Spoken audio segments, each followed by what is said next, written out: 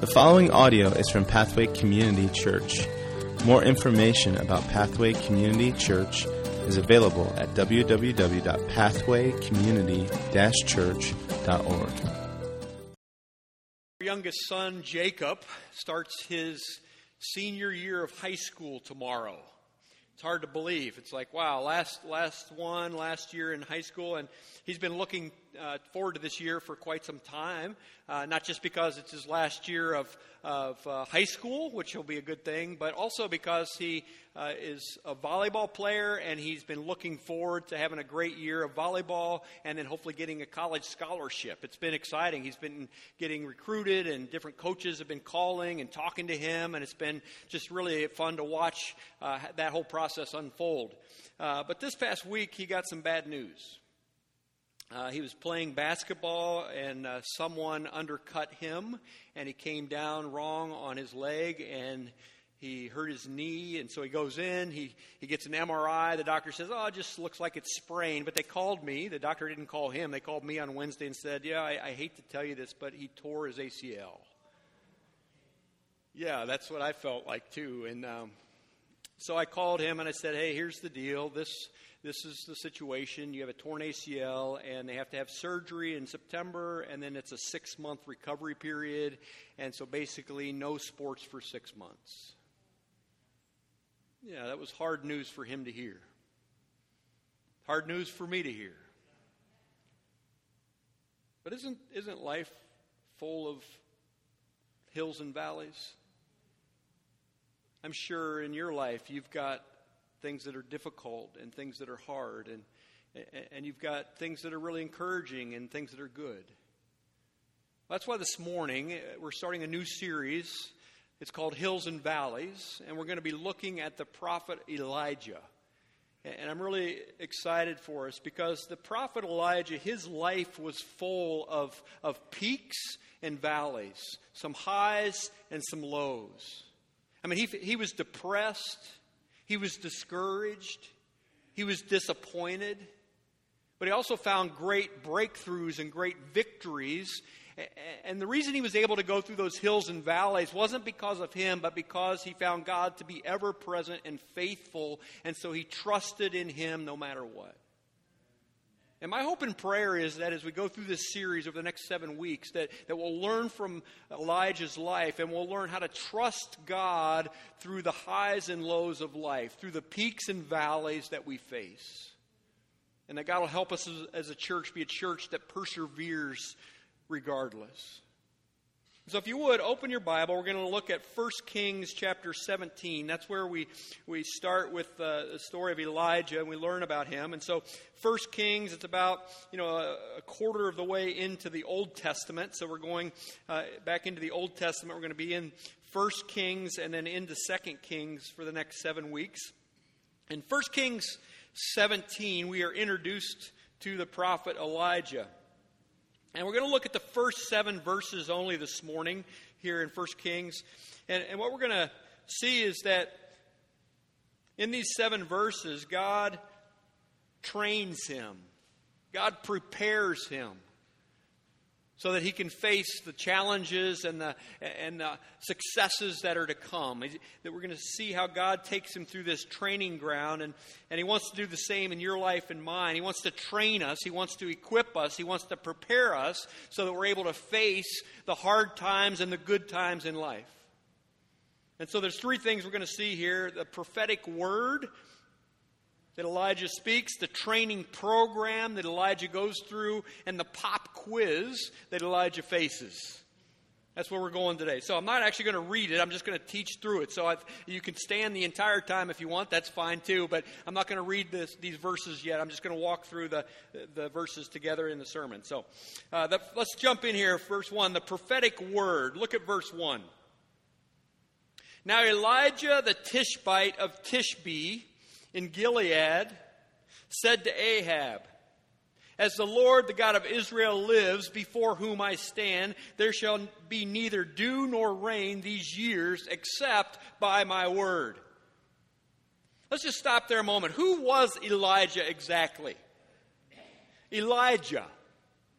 His name in Hebrew means Yahweh is God. Can you imagine having your name mean Yahweh is God? I mean, imagine every time someone says your name, they're declaring that Yahweh is the one true God. I mean, I can't even imagine what it was like in his home growing up. And his mom says, hey, Elijah, go clean your room. Hey, one true God, go clean your room up. I mean, that'd be a tough way to have a child who's named Yahweh is God. But wherever he went, whatever he did, he was a constant reminder that Yahweh is the one true God. It says Elijah the Tishbite of Tishbe in Gilead. Now, historians have no idea where Tishbe is, so don't go and try to look it up and say, hey, where is that on the map? You're not going to find it. We don't know. But he was born in Tishbe. He's a Tishbite, but he grew up in Gilead. Gilead, we do know, is located east of the Jordan River.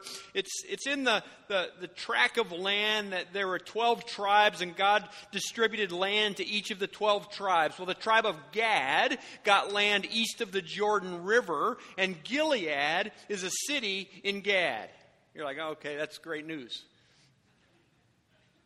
He was from Gilead. He was from the tribe of Gad. Gilead was a dry desert land. Arid, hot, dry, desert, nothingness. It was not urban. It was very rural.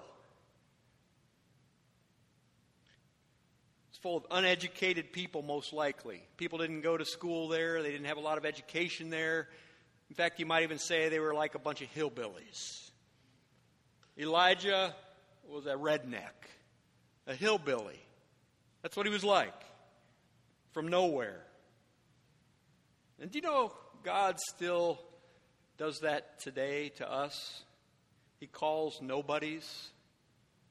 He calls people from all walks of life, from all different circumstances. He calls them and he says, I want you to come and I want you to follow me. I want you to put your faith in me, Jesus says. And when you do that, he gives us a new name. He gives us the name Christian. And he says, wherever you go, whatever you do, I want you to have that name. I want people to know you by that name so that you put the name of Jesus on display.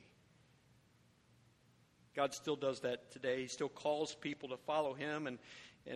And so here is Elijah. He calls Elijah the Tishbite from Tishbe in Gilead to go to King Ahab to tell him something. Now, who is this King Ahab, right? Well, he's the 7th king of Israel under the divided kingdom. I'm not going to give you a big history lesson here, but Israel was united as one. The first king was Saul. The second king was David. The third king was David's son Solomon.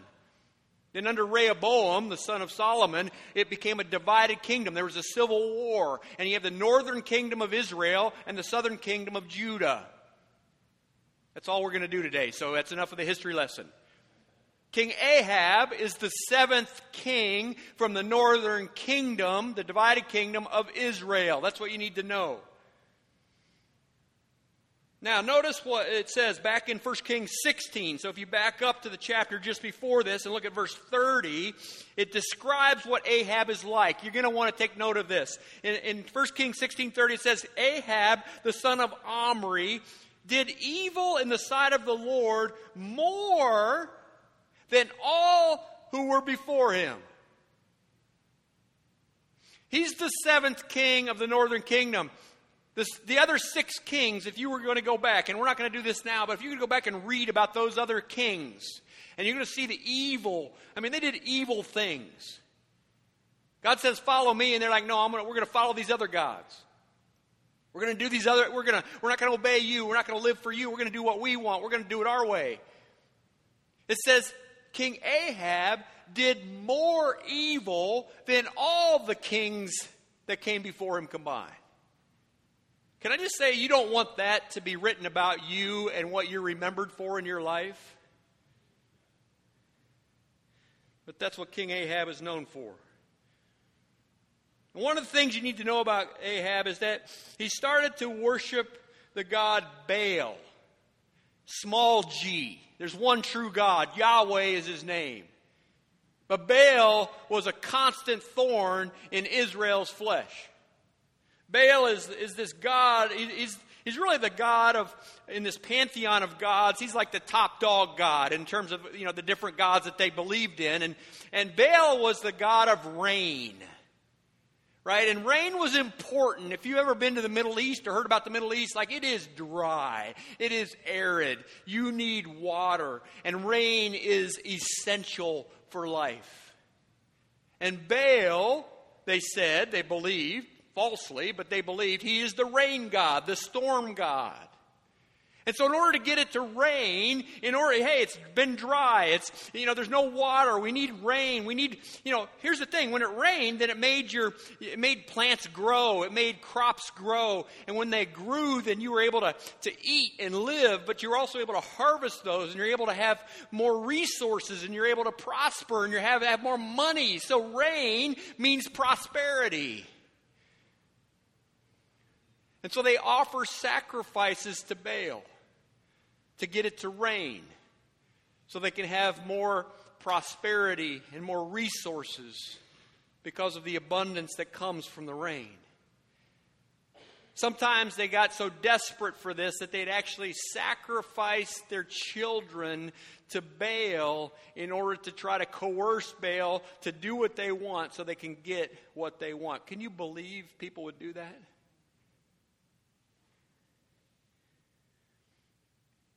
So King Ahab, he's a Baal worshiper.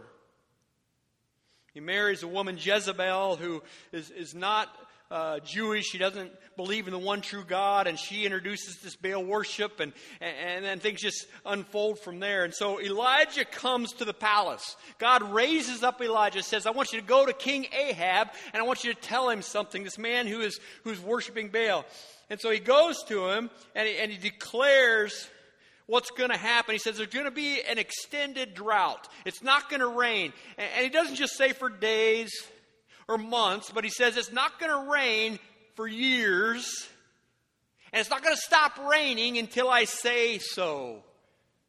Because God has told me this. God has revealed this to me, and this is what's going to happen. Like he's basically throwing down the gauntlet. He's like, we got war, right? There's war now between Yahweh, the one true God, and Baal, and we're going to find out which one really provides the rain, right? We're going to see who really is in control of the resources.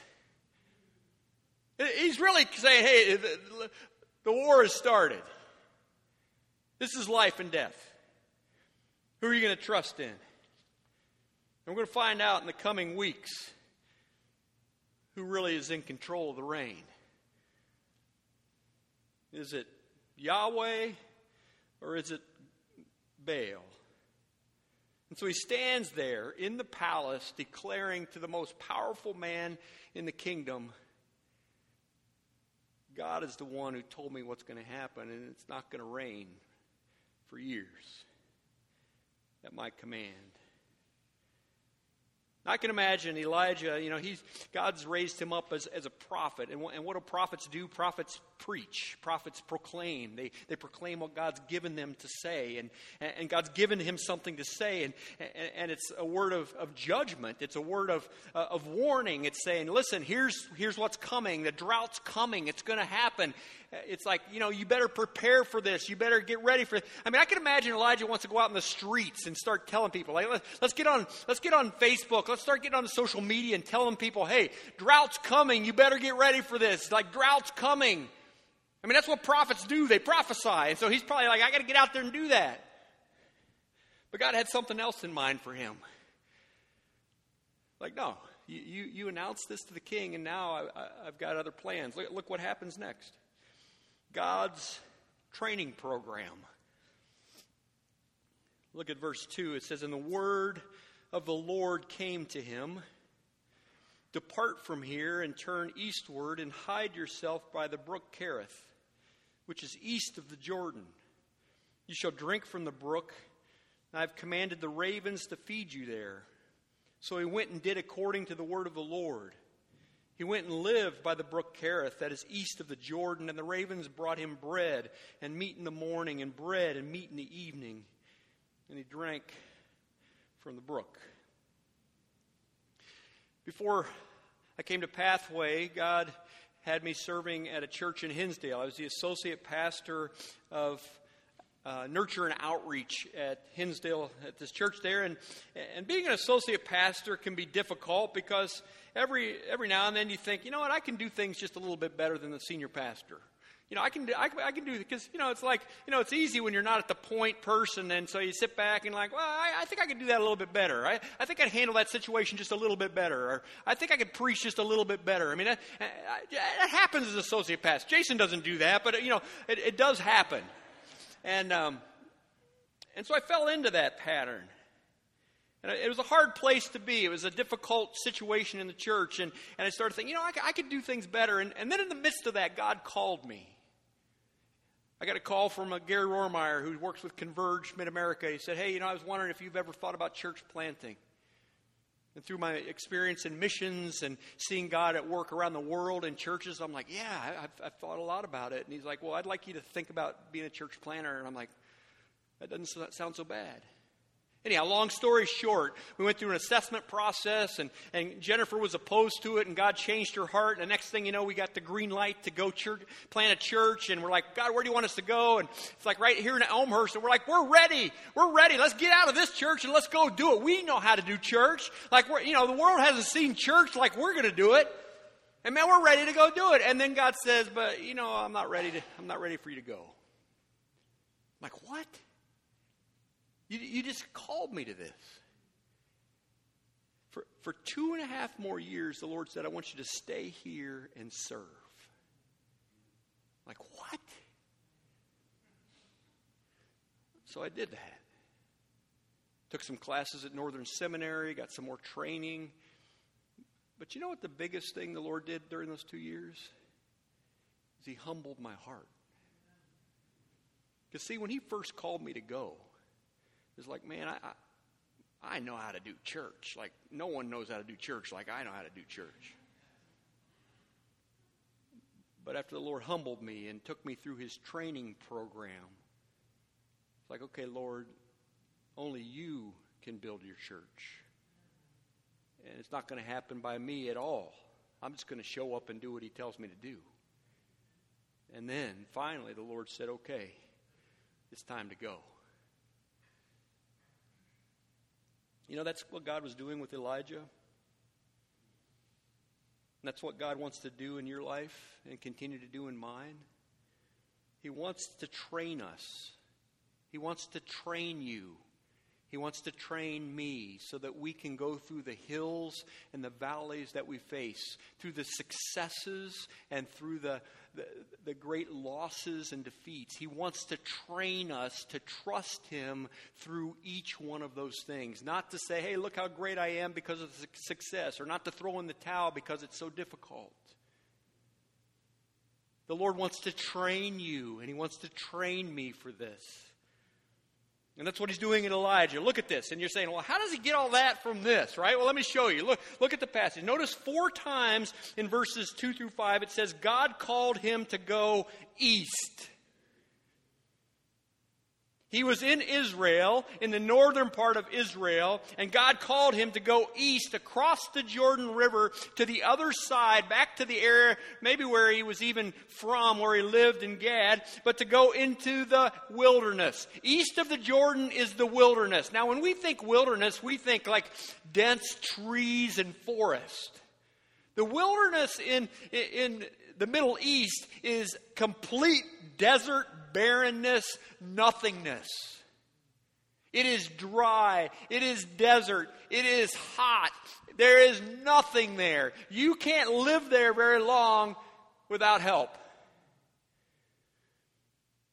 And so he says 4 times, he says, I want to call you into the wilderness. I'm taking you into the wilderness. Will you come? Depart. Now see, in the Bible, the wilderness is the place God takes people to train them. That's what He does throughout Scripture.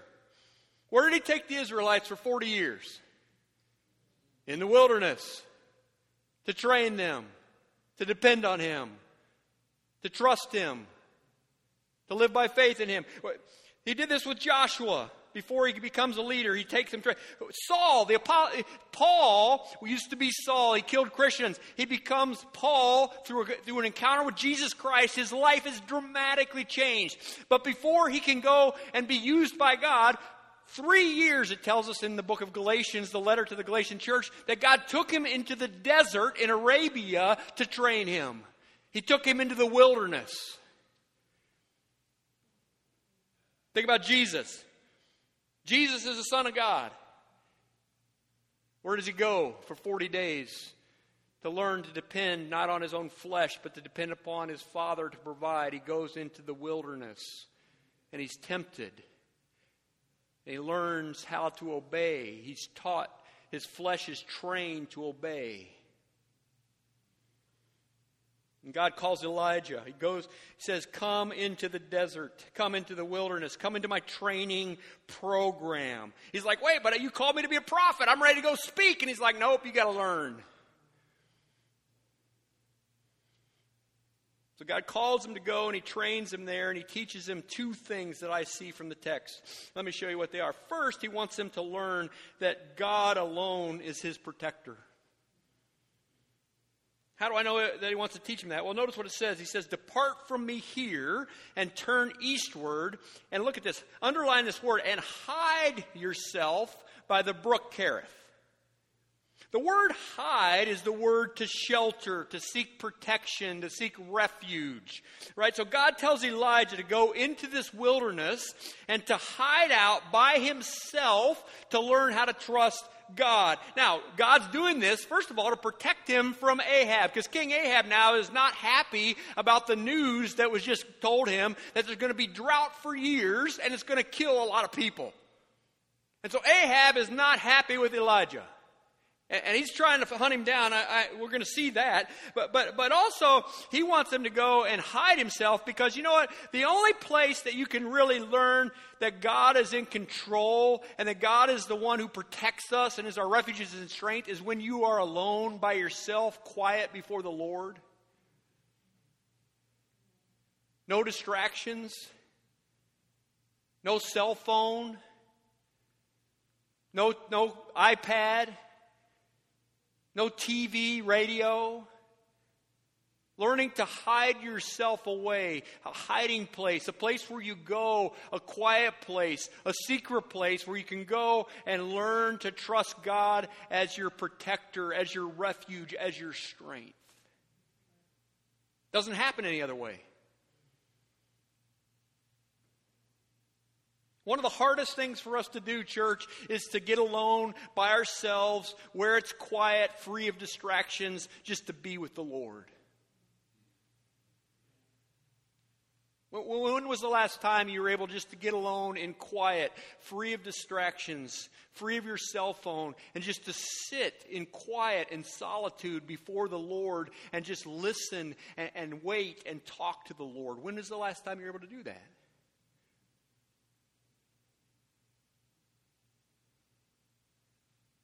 The Lord takes Elijah into his training program because he wants to teach him that God is your protector. He is your refuge and your strength. He is your shelter. He is the one you run to and turn to when life is difficult. And he's like, here's what I want you to learn. And he wants to teach us the exact same thing.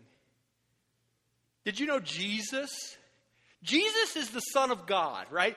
Can we agree on that? Jesus is God in the flesh. And Jesus, it says in the Gospels, withdrew on regular occasions. He went off to a quiet place, to a secret place, to spend time with his Father so that he could be encouraged and refreshed and renewed so he could go back and have something to give for ministry. Jesus needed to do this. God taught Elijah to do this. How much more do we need to learn to do this?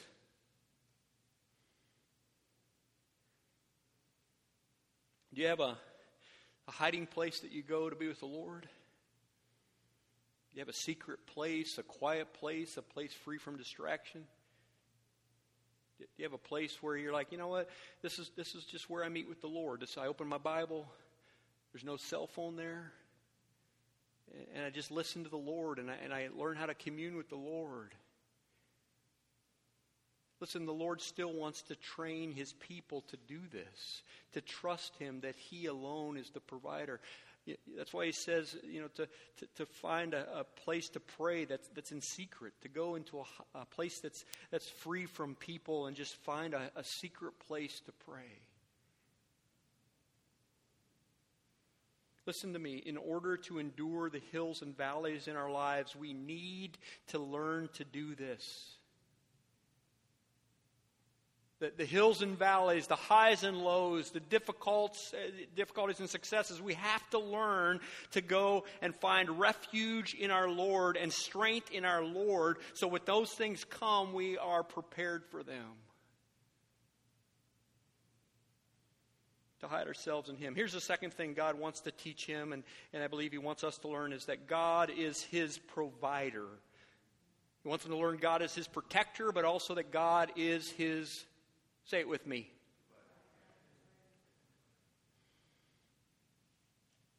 This is fantastic. Look, it says, He tells them to go east past the Jordan by the brook Kerith, and you will drink from the brook, and I will feed you. Check this out. This is great. You're going to love it. Check it. I'm going to feed you each day bread and meat from the ravens.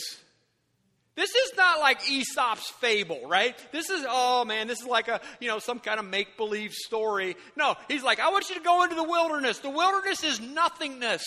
And there's going to be a brook there. It's a wadi. It's called the Wadi Kerith. And water's going to be flowing from that. And you're going to drink out of that wadi. And then I'm also going to bring ravens to you every morning and every evening. And they're going to bring bread to you. And they're going to bring meat to you. And I'm going to provide for you. Like DoorDash has nothing.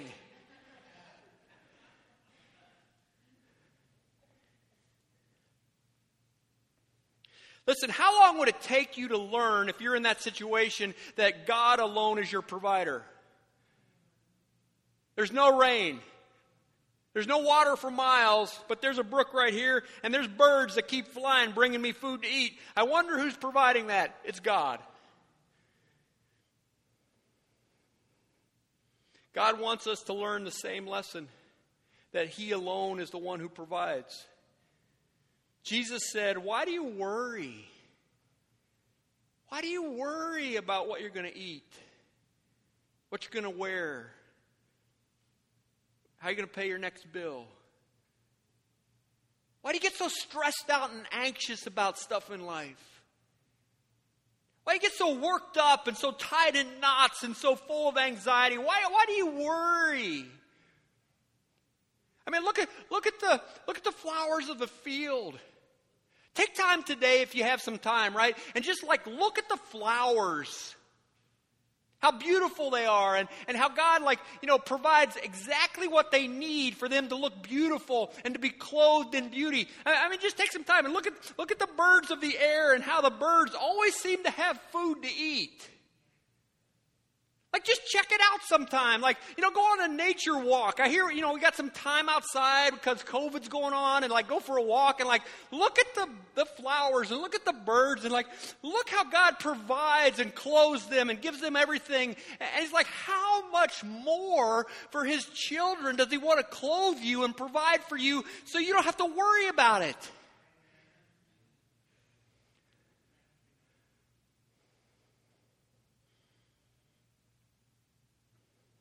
He wants to train us to trust Him, to seek first His kingdom and His righteousness, and He's going to take care of everything else. But that takes faith. It takes training. It doesn't just happen okay, I'm following Jesus now, no problems. God wants to train us to trust Him as the protector and provider of our lives.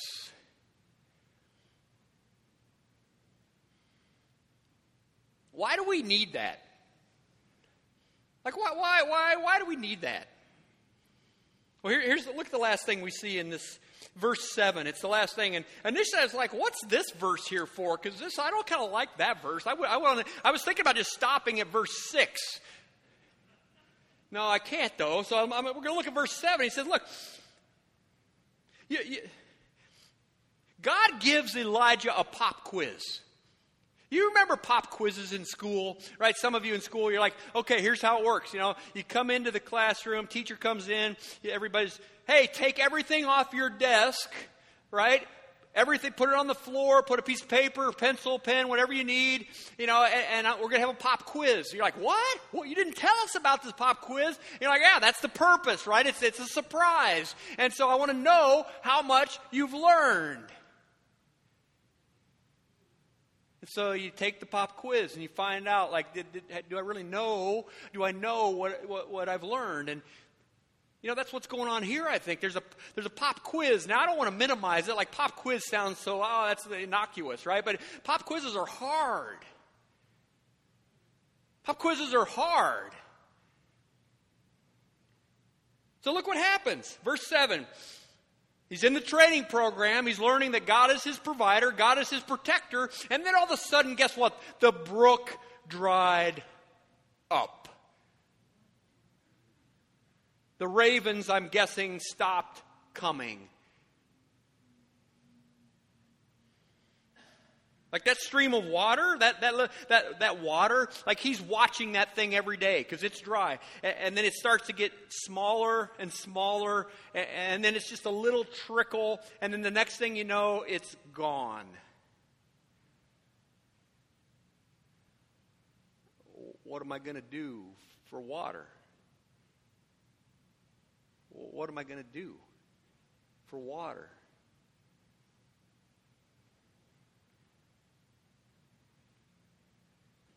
He's been learning to trust God. He's been learning to trust God as his, you say it with me, provider. Does he believe it? Does he believe it? Well, we're going to find out, right, in this pop quiz that comes into his life. The brook is dry, no more water, no more ravens. What are you going to do? Has that ever happened to you in your life? Hey, one time, I was so happy. My bank account, it was full bank account. Man, I was so just business was booming. Life was so good. Just growing and expanding. And wow, ministry was just happening. And people were coming to Jesus. And life was just, it was just rocking. I married this woman. We had kids. Life was so great. And then guess what? Guess what happened? And then the brook dries up.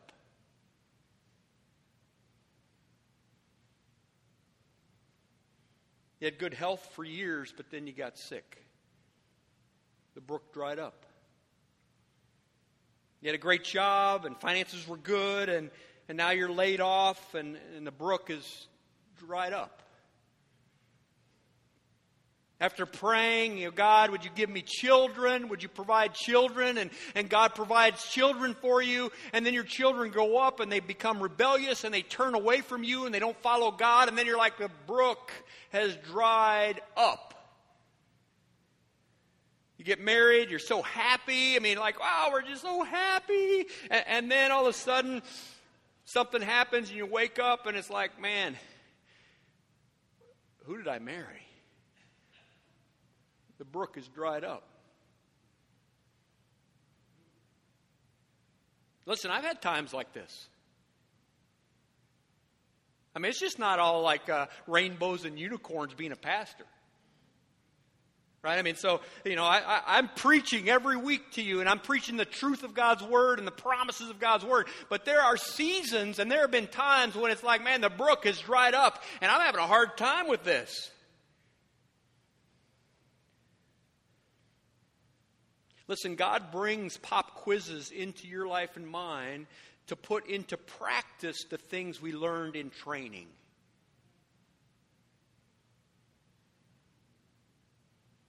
So can you see why training is important? Because if you're not spending time alone with the Lord in quiet, and you're not listening to Him and hearing from Him, and you're not learning to trust Him as your protector and as your provider, then when the pop quizzes come, you're not going to make it. This is why James chapter 1, verse 2 to 4, it says this. It says, he's talking about all this. He says, "Count it all joy, my brothers and sisters, when you face trials of different kinds, for you know the testing of your faith." There it is. The pop quizzes for your faith produce steadfastness, and let steadfastness have its full effect, that you may be perfect and complete, lacking nothing. See, what it's saying is basically the same thing we're looking at in Elijah, that God uses the trials that we face in life to mature our faith in Him so that we can endure regardless of what might come into our life. Now, here's the thing. When you face trials, you can either become, maybe you've heard this before, bitter and resentful of God, or we can become better and become like the people God's created us to be. And this is why we need training time. This is why we need time to be quiet and to hide ourselves and to learn to trust Him for who He is. And so, just quickly, 2 lessons that come to mind as I consider the brook drying up and just what's happening in Elijah's life and why this happens in ours. First is this: the God who gives water can also withhold water.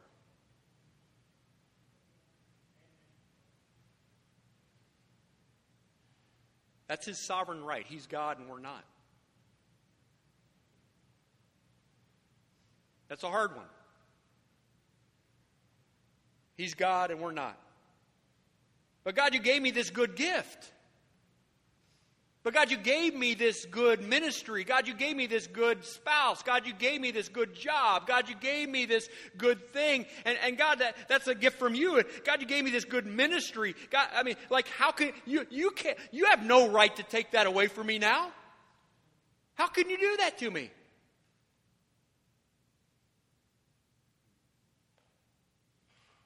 But God is God and we're not, and He's more concerned with our character development than He is with our comfort.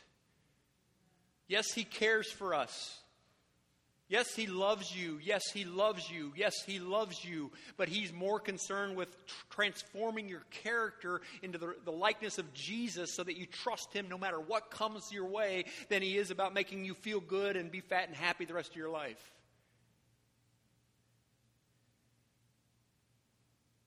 And even in the hard places and the difficult places, listen, even in those, if we trust Him, He promises to work it out for our good and for His glory. Here's the second thing, right? The second thing is the dried up brook was the direct result of his own prayer. You're like, what? He prayed for this? Yeah, look over at James in chapter 5. The book of James, it says in chapter 5, verse 17 to 19, Elijah was a man like us. Like us. That's why we're looking at this series. He's just like us. Same struggles, same nature, same difficulties, same challenges. He's a man just like us. And he prayed, and it didn't rain for 3.5 years. And then he prayed, and it started to rain again. What? Now, it's not because he's so great. It's because of the God that he serves so great, and because he knows that God, and he's learned to depend on that God and trust that God, and he knows what God's will is, and so when he prays it, God does it.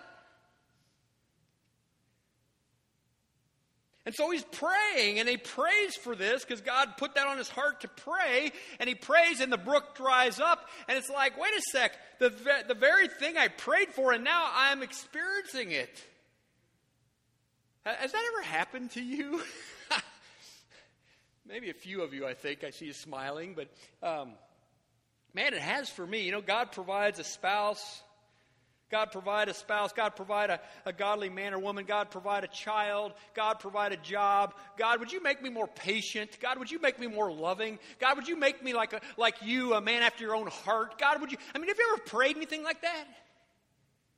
And God hears your prayer, and then you kind of move on and forget about that prayer. But God's like, no, I'm still about that prayer. I'm still about that prayer. Like you prayed for patience and you prayed to be a godly man or woman like me. And I'm working that out in you. And it's hard and the brook is dried up, not because I've abandoned you, but because I'm for you. And so how do we make it when we face pop quizzes? How do we endure? Well, we put our hope in the one who's better than Elijah. In Hebrews chapter 4, verses 15 and 16, the author of Hebrews says, "We do not have a high priest who is unable to sympathize with our weaknesses, but one who in every respect has been tempted, who's been tested in every way, and yet is without sin." That's Jesus. Jesus came near to us and was tempted and tested in every way. There's not a way that you're enduring that he has not been tested. And he came near, and yet he didn't give in to sin. And so as a result, it says, "Let us then with confidence draw near to the throne of grace, to receive the mercy and the grace that we need in our time of need." You're in a trial, you're in a test, you're in a hard place today. The invitation from the Lord is to draw near to me. To draw near to me. To give you all the grace and mercy you need. Let's pray. Oh Lord, thank you for your abundant grace.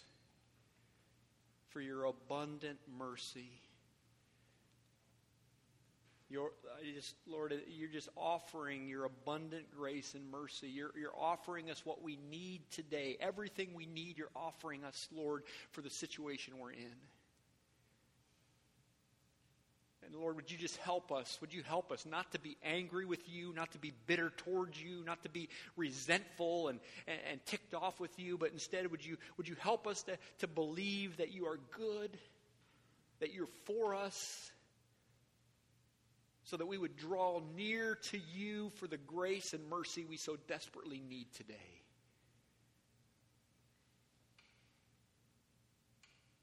Would you help us to do that? In Jesus' name, amen.